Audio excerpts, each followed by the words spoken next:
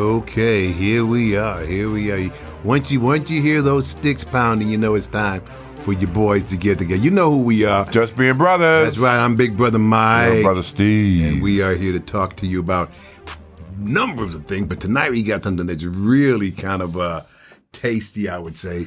Tell them why, Steve. It's about Halloween. Yeah, we're heading into that October month, the fall, where we see jack-o'-lanterns and pumpkins and leaves falling off the trees, Halloween and trick-or-treat costume. Which, by the way, I got my grandson here today with us. Hey, and he's sitting over here being quiet. He's enjoying the show, so hang tight. All right. Yeah, he's a great kid. He's a great kid. He's Steve's grandson. He's my great niece, but we call him that kid. That kid. He's just that kid. His name is Evan, but we call him that kid. But anyway, 6 years old. 6 years old, going on 26. Yep. Very bright. Hey, Edgar Allan Poe. What I did, by the way, before I tell you about I compiled the top 4. Okay, I didn't compile it. Just went online and found out the top 4 horror writers that we all know worldwide. And we came up with 4. And I'm going to name them in the order that I ranked them.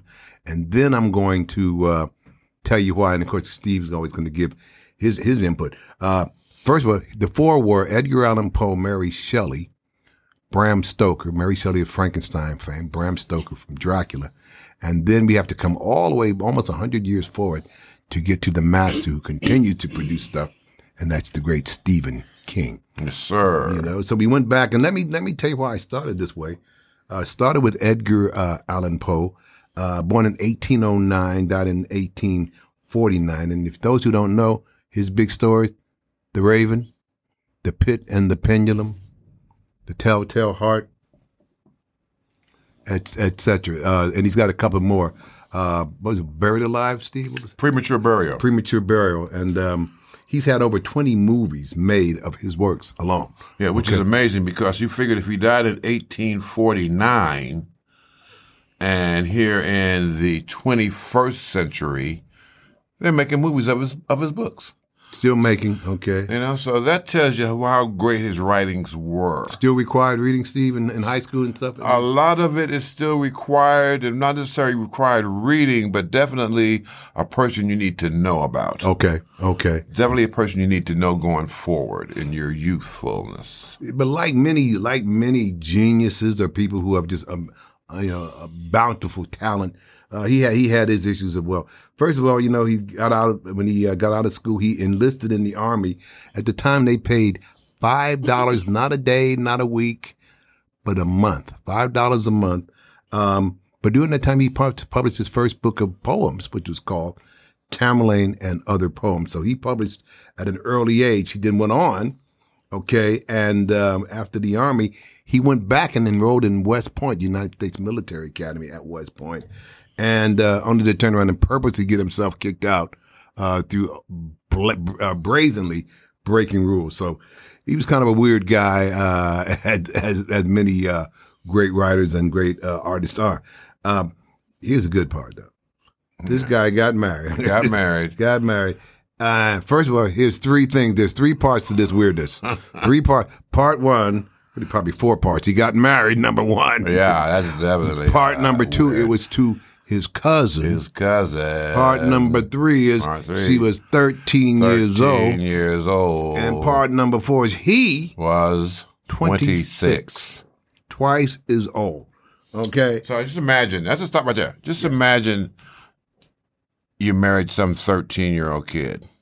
Because he's a kid. And you're 26, and she's like a 7th grader. Yes. And you're like a college grad. Yes. And I'll just leave it there. All right. Now, and we'll even toss in that 16, 17, 18-year-old marriages were not unusual. Definitely But if not. you saw a young girl married to an 18-year-old, who's 18 years old, she might have been married to a 19-year-old, 20-year-old little country farm boy, okay? But this was I'm going to go ahead and say a grown-ass man. Okay, marrying a middle schooler. Okay. Yet, he still, had nothing to do with his writing. Sadly, she died, I think about 11 years later, and that's when Poe came apart, began to drink, act weird, see things. but he was a great writer. His style is referred to as Gothic horror, and that means he sort of emphasized things like death, reanimation, premature burial, as in the Telltale Heart. Anything that had to do with graveyards. You could find him, and in fact, Steve, you don't know how true that is. There's a church, and forgive me for not knowing the name. Those of you who know me probably know that I lived in Baltimore for 36 years. And there's a church on the corner, a main corner, big church. Every year they leave a rose and a bottle of brandy, okay, at the site. And mysteriously, wink, wink, every year it disappears. Okay, so somewhere the ghost of Edgar Allan Poe is walking around. Why does the whole bottle disappear? Why can't just the bottle be empty? Man, now you're digging down deeper than I know. Okay, it should be just an empty bottle there, but no, the whole bottle. Whole bottle. Well, I guess he didn't have time to knock it out. Right there. Yeah, he's taking it and storing it. But he was one of the first writers, Steve, drunk or not, who was able to make his entire living as a writer, because in addition to his short stories, which he sold into magazines and newspapers and the like, he also wrote essays and satires and was a serious newspaper writer. So that's him, but I list him number four. Number four. Because he was a short story writer. Edgar. Okay, and not novelist. It's Edgar Allan Poe. Now, the next one, number three, Mary Shelley of Frankenstein fame. Okay? Now, the Frankenstein fame, okay, and that's our own personal little monster right there, Ev. He's getting his cough on. But Frankenstein, the thing I like about Frankenstein that I gave Mary Shelley less marks for, because the movie and the book is called Frankenstein. In fact, the entire name is called Frankenstein. But the iconic square-jawed, with the bolt through the head and everything, with the green skin, this guy was only listed as the monster. Okay? That was it. Frankenstein was, in fact, who, Steve? It was a Dr. Frankenstein. I think it was Dr. Friedrich Frankenstein. And Frankenstein was the one who supposedly brought the monster to life. Right. Played by Colin Clive in that iconic black and white piece with where people first met Boris Karloff. But when we say Frankenstein, do we think of the little frenetic doctor? No, we think of that guy with the bolt in the side of his neck. So that's why I sort of marked her down. Boots. Now and with the big boots. Now the book itself is called Frankenstein, the Modern Prometheus.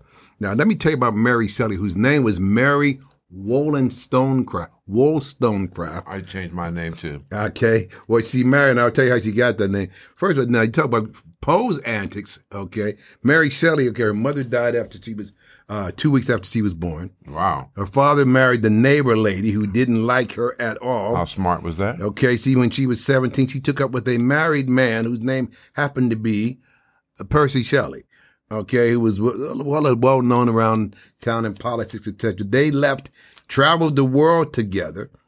Shelley was ostracized by his family, many people in his community, and was constantly in debt. They finally got married in 1818 after Shelley's first wife committed suicide. But then shortly after that, Percy himself then, by the way, in 1818, the year that they got married, that's when Mary Shelley published Frankenstein, which some people said that Percy actually wrote it for her as some kind of a gift. Percy himself died in a boating accident in 1864, and shortly after that, Mary Shelley returned to England and died of a brain illness, once again never knowing the extent of her fame. What a life. Can you imagine? What a life. Can you imagine? What a life that was. It's just the way. Never a dull moment.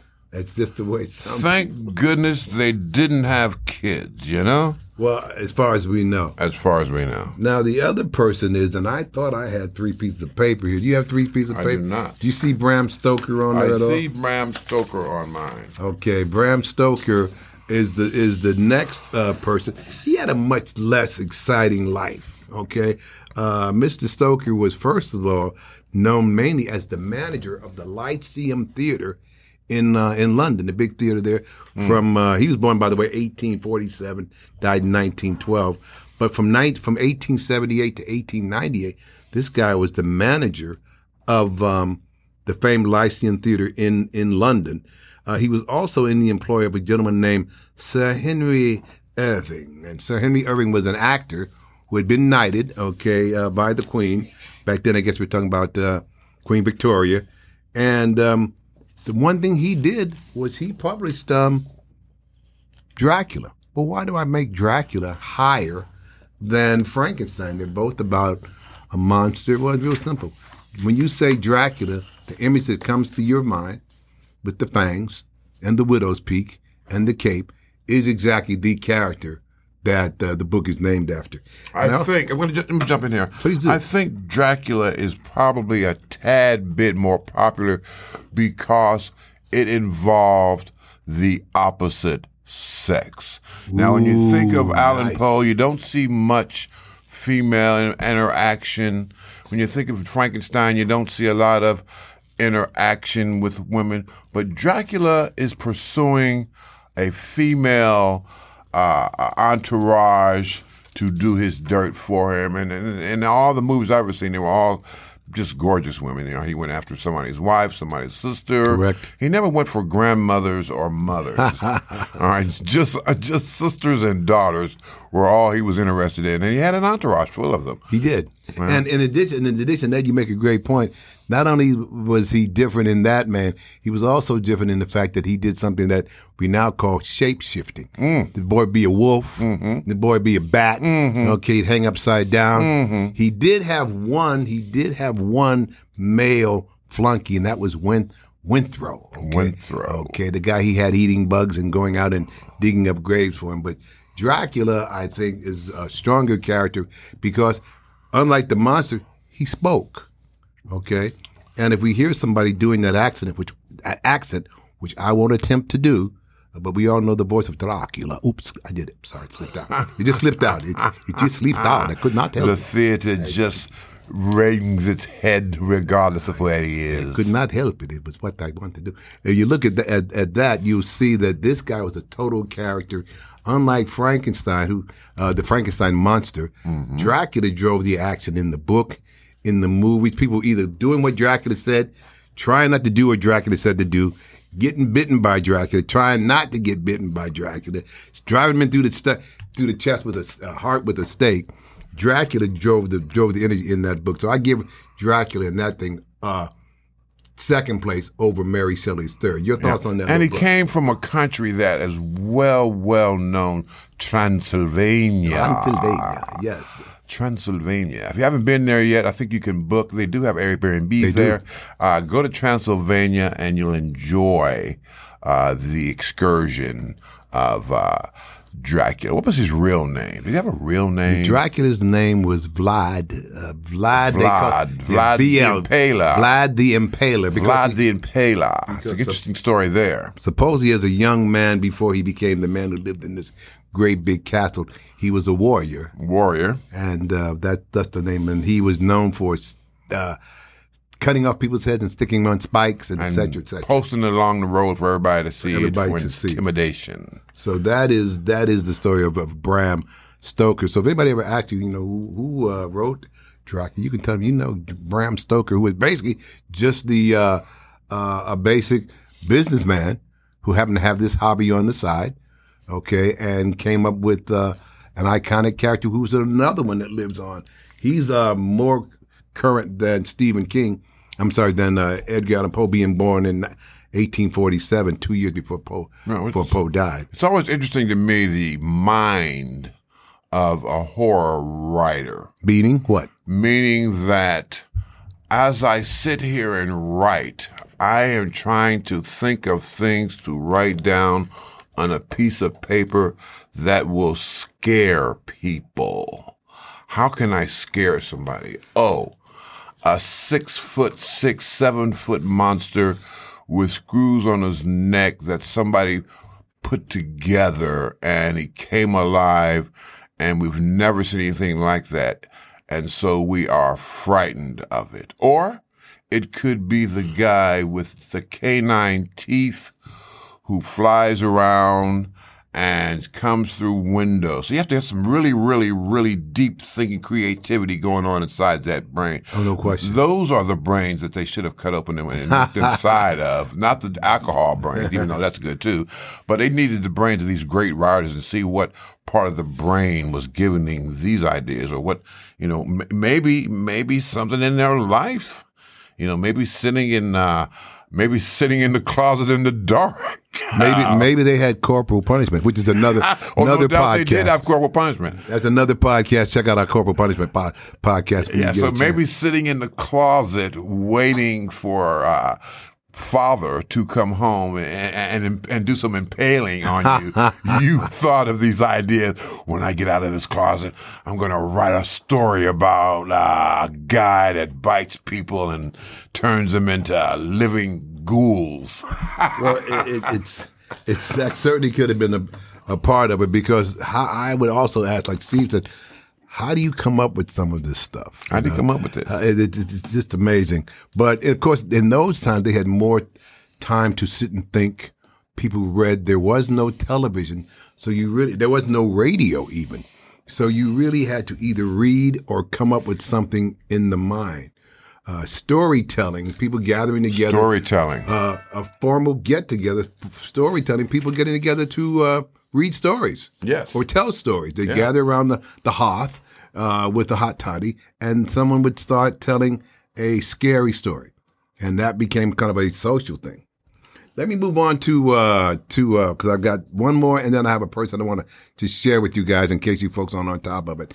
And once again, this is Just Being Brothers. This is our horror edition, talking about the horror writers, the top horror writers in the world today. And now we're coming to number one. Just to recap, number 4, Edgar Allan Poe. Number 3, Mary Shelley, Frankenstein fame. And number 4, and number 1, okay, did I say that right? Edgar Allan Poe, number 4, Mary Shelley, number 3, Bram Stoker, number 2, and number 1, from Portland, Maine, can't get there from here, Stephen King. Born 1947, and he's still alive here. And let's talk about some of the stuff that he has done. He's got Cujo, his first horror piece, Pet Sematary. Anybody who loved clowns stopped liking clowns once they saw the movie It, also by Stephen King, with the great job of Tim Curry playing Pennywise the Clown, which just terrified people. Even the grown-ups were afraid to look at that movie. So he took a big chunk out of our love of clowns with his Pennywise. But King also turns around and gives us something in addition to frightening, just totally scary. He gives us something very cerebral, and what that is, the Shawshank Redemption. Shawshank Redemption. We know the movie. It was not a short story. It was a book written by Stephen King, the master, and that's why he gets the number one. Not only that, he was prolific. Okay, he was prolific. Okay, we can go Carrie, Cujo, Pet Sematary, The Dead Zone, The Firestarter. The movies we got are It, Dolores Claiborne, Misery, The Shining, The Green Mile, and of course I said The Shawshank Redemption. Shawshank Redemption. The great surprise ending, great cast. So these are the guys that we like as the top 4. And Stephen King will remain there for a long time because he continues to put out year after year, book after book, movie after movie, something in the horror genre. And like we said, the movies, It, Misery. We talked about Misery a couple of podcasts back. The Shining, that's with Jack Nicholson up in the and some of these movies some of these books or novels he wrote before he became successful and well known. And so he didn't have to write these. He just have to go back and dig down in the basement and pull out some scripts and stories that he had wrote and re-edit them, and then boom, they were done. Yep. I think 4 or 5 of them were already written. Well, they're giving us the wrap-up time here. We've hogged up all the studio time. Let me just tell you about one person. Something we don't think about, Steve, is black horror writers. We just don't think about that. Okay, Are there any black horror writers? Well, there's a few, but let me give you the one with the biggest popularity. I've got her book, two books, and they're real thick ones. One is on the, her name is Tana Diva Dew, okay, born in 1961 in Tallahassee. Northwestern School, went to Medill School of Journalism, got a Master of Lit from Leeds in London, I believe it is, in Nigerian literature. But she's mainly known for her horror writing genre, particularly science fiction. The two big ones she's got now are The Blood House and The Black Rose, which is the story of Madam C.J. Walker. She made a horror story out of Madam C.J. Walker? No, she didn't. She wrote more than that, okay? The Blood House is her big one, and one called The Between. So if you get a chance to go online, I think she's got one or two on Audible. You should check her out. But is she still alive? Oh yeah, she's born in 1961. Okay. She's born in 1961, so she's younger than us. But anyway, we're gonna go ahead and wrap that up. But just remember, Tana Diva Dew. You'll hear about it, and her name may come up again later as we talk about other topics. And one more thing before we go. One more thing before we go. So, like I said, this is Halloween coming up, and so this is our Halloween show. I hope you've enjoyed it, and hope you like horror movies and books and novels. And this is Little Brother Steve. And this is Big Brother Mike. This is Just Being Brothers.